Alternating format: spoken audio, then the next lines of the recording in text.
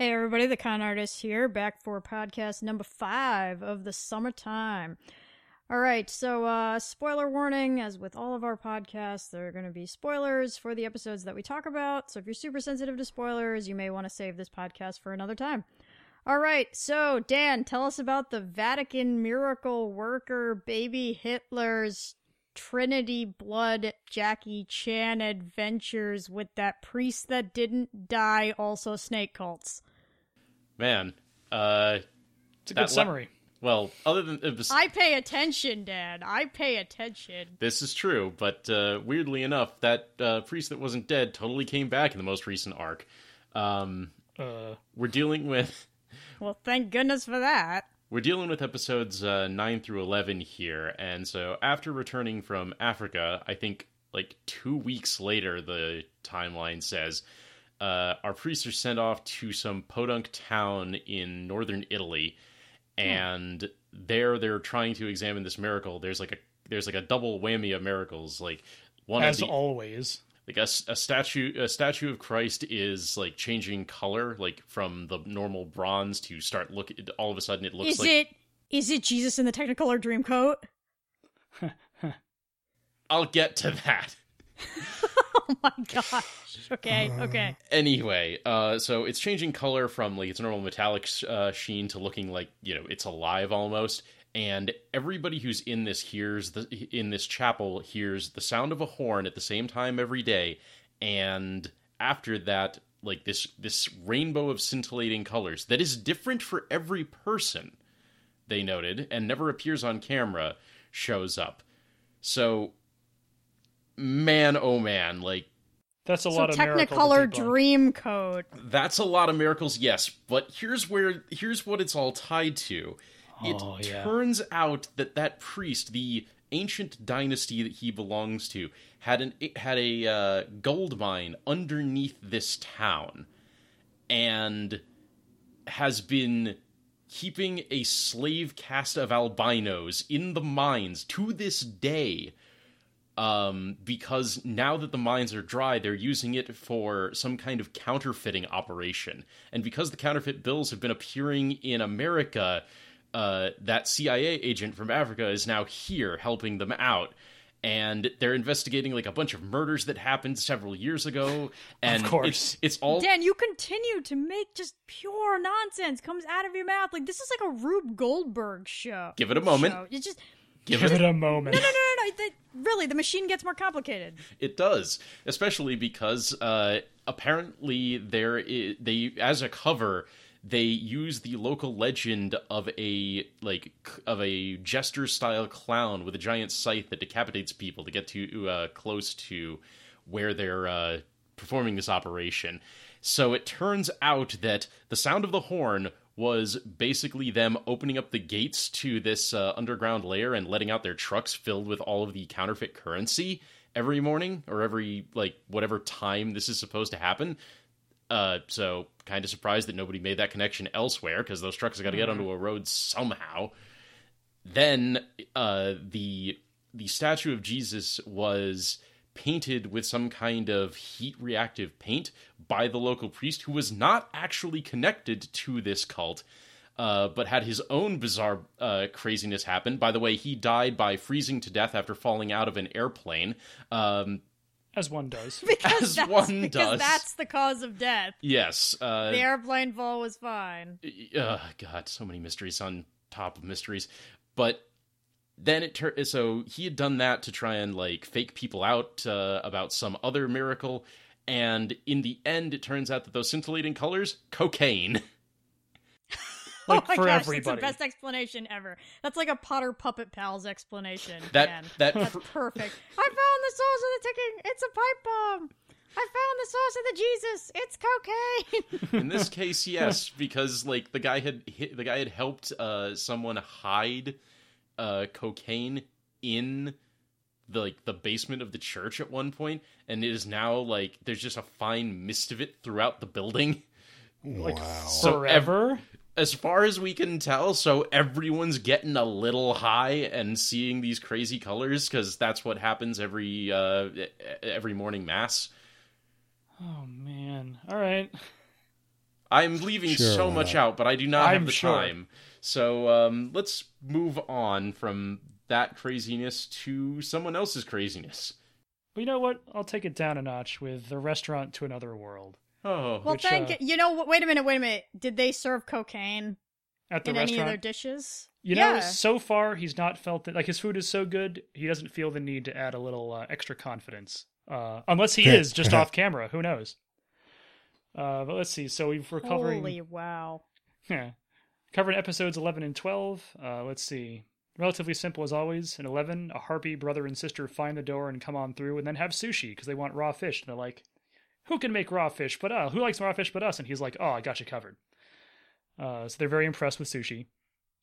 And then for the first time ever, like, something from the other world uses its magical effects on the restaurant owner because they're just sort of idly start singing while they find it. There's like a piano in the bar or something. And the restaurant guy just sort of falls into a trance. But thankfully, their Black Dragon protector like snaps him out of it and tells the pair to cut that out, kids. Like, you can't sing your siren song in the restaurant. It's bad for everyone. But she doesn't accidentally kill them with her kill everything powers. No, she's still in like human form, but she makes it pretty clear. She's like, don't ever do that again. It's going to be bad for you. And then everyone gets to enjoy curry croquettes. Or croquet, or however you say that. Which someone had given him. And so, because the Black Dragon's favorite food is curry, she's like, these are pretty good. Not as good as chicken curry, but pretty good. And then episode 12 is, they tell the story of the four... wait, so someone's mind wasn't blown? She's like, pretty good? Yeah, she's like, these are good, but my chicken curry, which she already had her mind blown by, are better. And most people in the restaurant that come to the restaurant are like that. They're like, my chosen food is the best food. Other foods are good, but they're not mine. Oh, okay, I missed that part where she was trying someone else's. I was just like, oh, wait. Everything in the restaurant is supposed to blow your mind. I'm disappointed. Yeah, right? And then so episode 12, they tell the story of the four great heroes of the fantasy universe that, like, took out the evil demon forces or whatever. And now they're, like, one of them's an elf who's immortal, and the rest are all sort of aging humans, and he shows up, and he's like, hey, aging dude, I want to go eat at this restaurant I've been hearing about. So they take him there, and it turns out to be Meat Day, which is what everyone calls the day. Like, apparently there's meat on sale in Japan, like, once a month, wherever he's located. And on that day, he replaces the free miso soup with pork soup. So everyone really enjoys the pork soup, which is sort of the flavor of the episode. And so as the show as a whole, I think that's what's nice is we've got a pretty full roster of characters at this point, the Harpies being the most recent addition. And we're kind of rolling towards the end of the show, obviously. So we're really just getting time to see all the characters interacting with each other or like sort of trying out different food or whatever, instead of focusing entirely on a new character trying a new food every episode. So, like, the prince of the Western continent keeps trying to work up the courage to talk to the princess of the Eastern continent, and people argue, and we're learning a little more about all the characters and the restaurant owner himself, so that's all kind of fun. Definitely like just a, relaxing watch in general all the time. It's a nice change of pace. It is. I mean, there's no craziness or conspiracies, and if there are those things, they're in the fantasy world, and it doesn't really carry over. It's a really unique kind of show. You know, normally shows have a means to an end. This one really just kind of has a means to make you chill out. Make you chill out, enjoy some food, kind of enjoy watching characters either enjoy food or meet each other because of the restaurant. So, good stuff. Nice. That's all I've got. So, who wants to go next? I think we need more crazy. So who wants to hear what's happening on Symphogear, yo? Well, everyone wants to hear what's happening. Of course we do. Of course you do. Okay, so I'll be talking about Symphogear episodes 8 through 10. Alright, so here's the lowdown. The baddies, the Bavarian Illuminati, are trying to build some sort of altar that, like, speaks to the stars or something. It lets them obtain something called the Divine Power, and I guess that's what'll help them seize the lunar ruins. Sure, great, good. Just that's follow a lot of me terms. down. That's a lot of terms. And that's Symphogear, guys. There's a lot of terms that don't make sense, so just roll with it. When we last left off, Adam was like, we need more energy, like people energy, to make the altar have all the energy that it needs to start collecting the divine power and open up. So, we haven't killed enough people. You should kill off one of your companions. Dun, So dun, I don't know if dun. I've really mentioned this thus far, but I think we did. But basically, there's like Saint Germain, there's Cagliostro, and there's Prelati, and they're all like, they're all men in real history, but they're women, and they have something called the perfect body. I have no idea where they got these. I have no idea where it comes from. The show has no desire to explain it to you. It just kind of But goes they have, like, alchemy. bodies. Exactly. They just wave hands, but their bodies are made of a lot of energy. So Adam is like, hey, Saint Germain, kill off one of your companions, and then the altar will be filled. And she's like, no, I have morals too. So the show is now moving on two wavelengths. One, I think it very rapidly realizes it's almost over. It's like, oh dang, we got 3 episodes to go. We better like crush this plot into like tiny space. So they totally found the little rock thing that fell off Hibiki in season 2, by the way. I wrote this in the write-up for last time. My pride is on the line, but I totally blew it. It was season 2 that she crystallizes and nearly dies. So they found that piece, like rapid fire, beginning of episode like 8. And then they fixed the Sympho gear. And now the show is focusing on 2 angles. One is that they're starting to mix the Sympho gear users in unique ways. So this new stone and their new Sympho gear forces them to synchronize. And that's where like Shirabe and Kirika, they have to sing a special song together. Oh my that's goodness, we got unison. more duets? Yes! So there's more duets, and like really unique duets. So there's Maria and Chris singing together. There's Tsubasa and Shirabe singing together, who work surprisingly well. Huh. And there's actually a little bit of character growth for each one. Like Shirabe has social anxiety, so she's the one who has the hardest time working with everyone, so she's struggling, and there's a mini arc about it. Kirika is like super naive and wants everyone to have fun, so she gets like a mini arc, which ends on a cliffhanger, and they're mix and matching, and Chris gets her moment, yo. Her backstory is finally 4 filled. seasons. Her past is finally done, and she can stop being a tragic figure in the end song. Like, we're done with her nonsense. She has hopefully put the past behind her, and everything's great. So we're getting like cool new songs and all that stuff, and we're mix and matching the characters, fighting in pairs, and we get neat cutaway shots, those like comic book style attacks. It's all super cool. The other thing that we're tackling is that, like I said, the baddies plot has just collapsed completely. So the other 2 characters, Prelati and Cagliostro, they just die. Like, they kill them off in order to teach you that these pairs of Sympho gear users are working together well. And they leave just Saint Germain, who's like, well, I guess I'll join your side now. So, like, magically at Ep10, she's like, all right, I guess I'm a good guy now. Hibiki, you and I guess, are seeing on the same plane or something. And look, Adam's super evil. Does Hibiki offer her hand? Damn right she does, Yeah. Scott, because she holds hands. So they hold hands, and she's like, I guess we're all on the same team now. Does look, anyone... Adam's evil. Does anyone bring up the fact that, I think she just switched sides because her teammates got murdered? Probably, and also she's murdered something like 78,000 something people. I was just going to ask counts them. She counts them because she claims it's her atoning for her sins to open the gate, to open the altar. Just keeping tally isn't atonement. That's what serial killers do.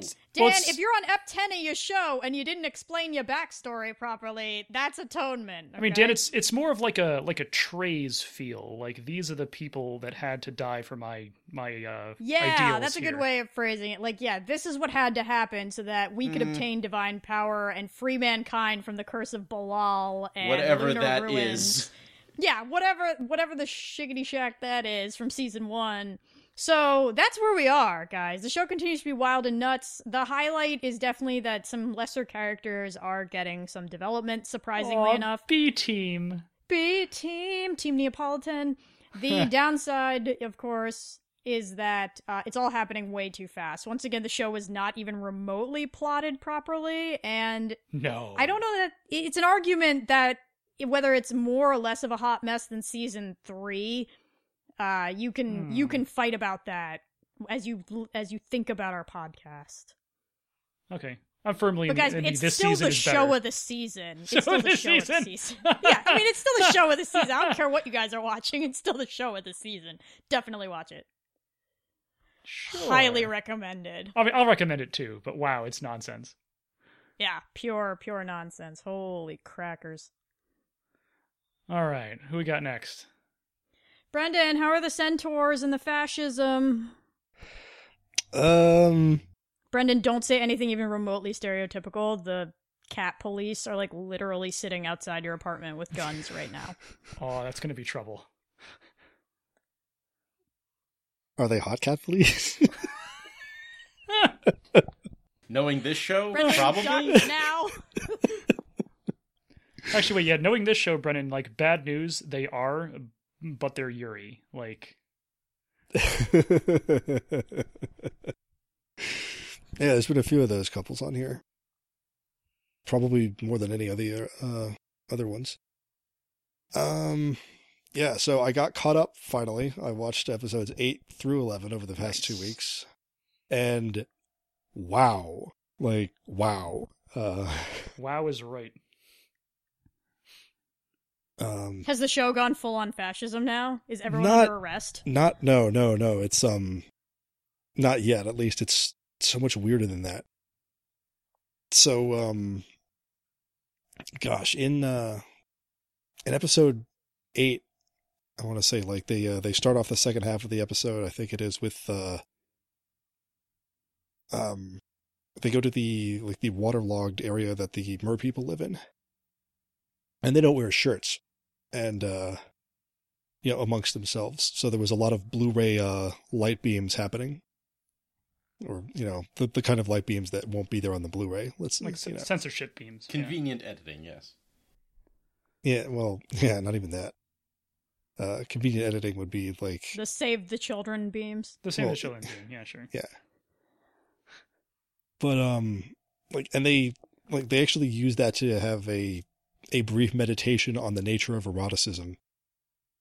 If that's the right term for it. No, that seems right. Like, I'll back you up on that. That's kind of what they're going for. Because there's like the mer dudes in high school like have interesting opinions on like boobs depending on who has them, or like how those people feel about it. Like it got what's the word I'm looking for? Wait, backtrack. Like, depending on who has them, do some of the male mermen have? No. It's more like since the mer female people like go around without shirts all the time, like it's not as like it's not it's not salacious at all for them, basically. Oh, okay, right, yeah, it's like one of those the streets are paved with gold thing. Right, because land people like wear shirts and swimsuit tops and whatever. Like being able to see what's behind the curtain is really the thrill. Oh, okay.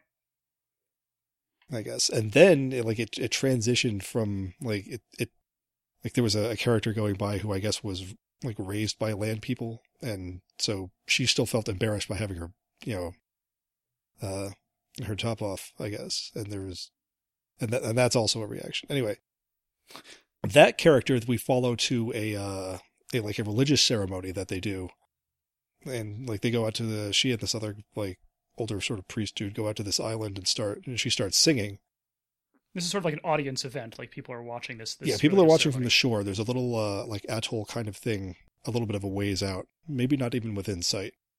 And like in the center of it is this submerged statue of this big round fish-like critter dude, I guess. Oh, dang it, Brendan. I thought you were going to say there was a big statue of Technicolor Jesus. Oh, we were almost going to wrap around. Cristo Redentor, but like for the monster people. And then this like big round fish looking like giant animate critter like pops out of the water and is like, yo, like, I'm your god. And the girl is like, and the priest is like, run. Run as fast as you can. Don't look back. Or like swim, really, because they're in the water. But is this like a King Kong scenario? Not really. They worship some kind of giant man-eating fish? No, even the priest is like, that is not our god. Our god is the rock. That's like, as you can see, which is still there. Huh. And then it goes on to imply that at least a faction of the Antarcticans are intentionally attempting to, like, if they're testing, I think, at the very least, the other cultures to see, like, what they can get away with as far as impersonating deities.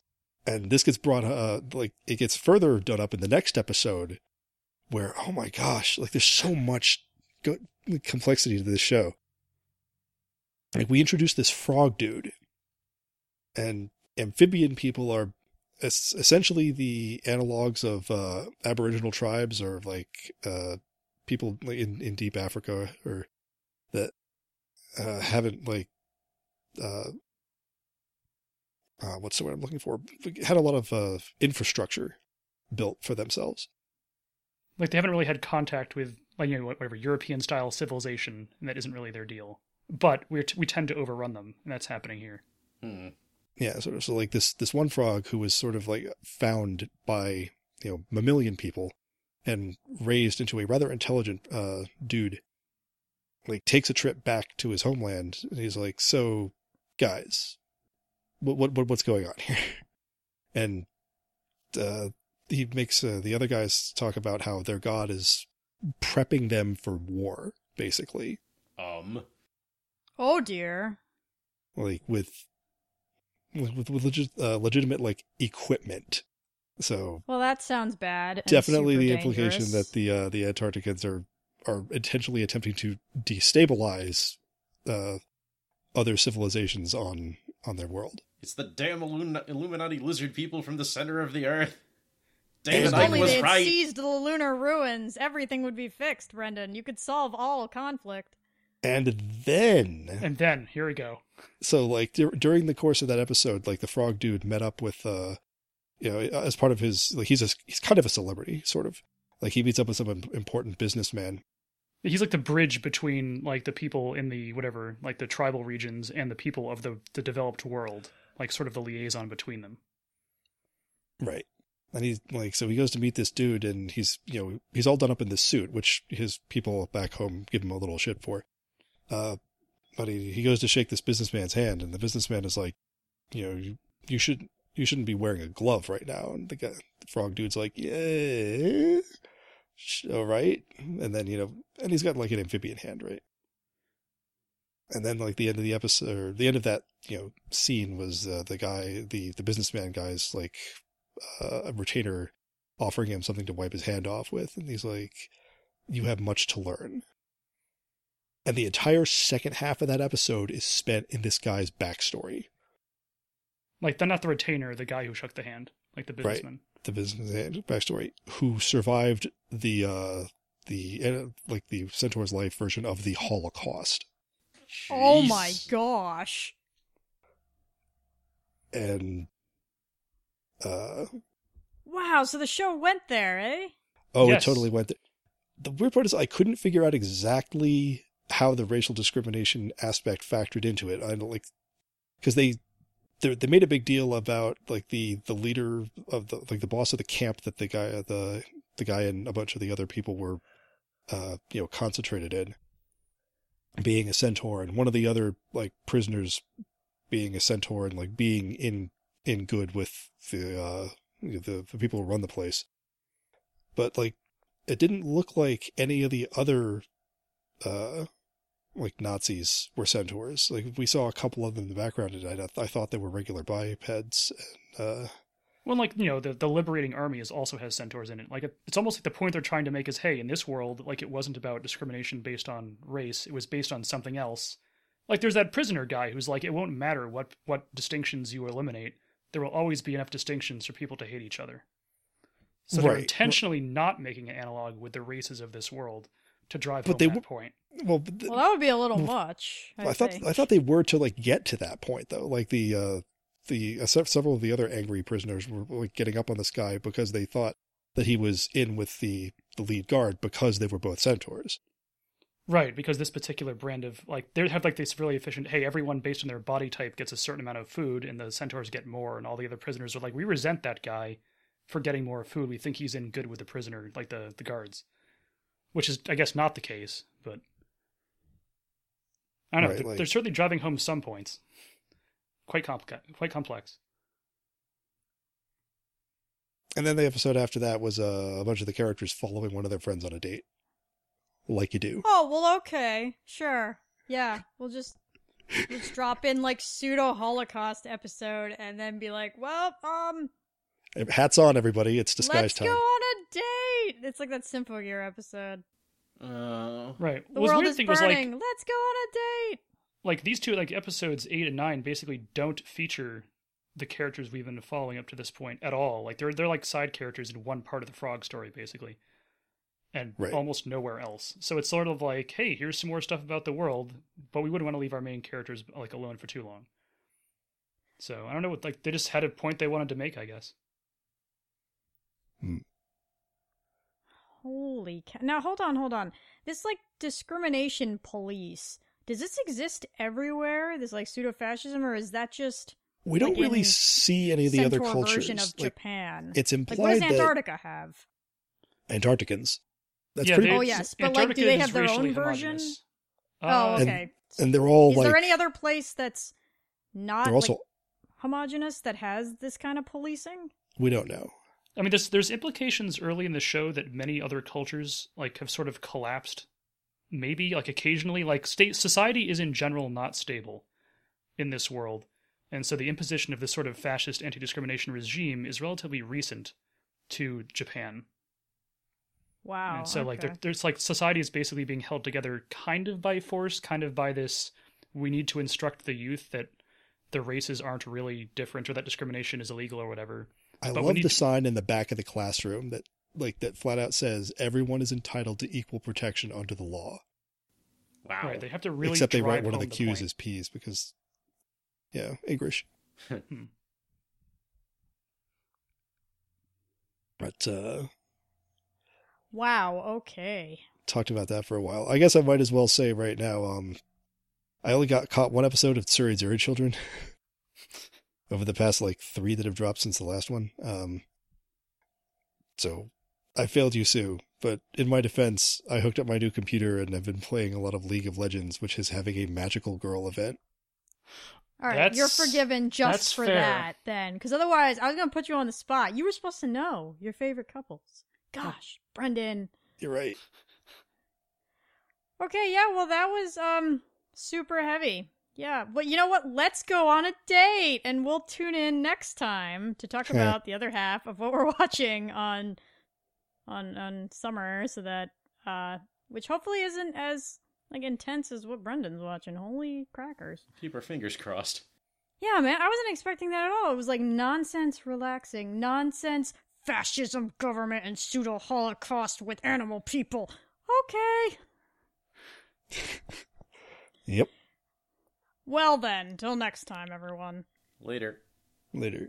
This is a podcast by the Con Artists. If you enjoyed this podcast, please subscribe to us on iTunes or your Android podcast app of choice. For more anime and game-related content, please visit us online at theconartistsblog.com. Thanks for listening.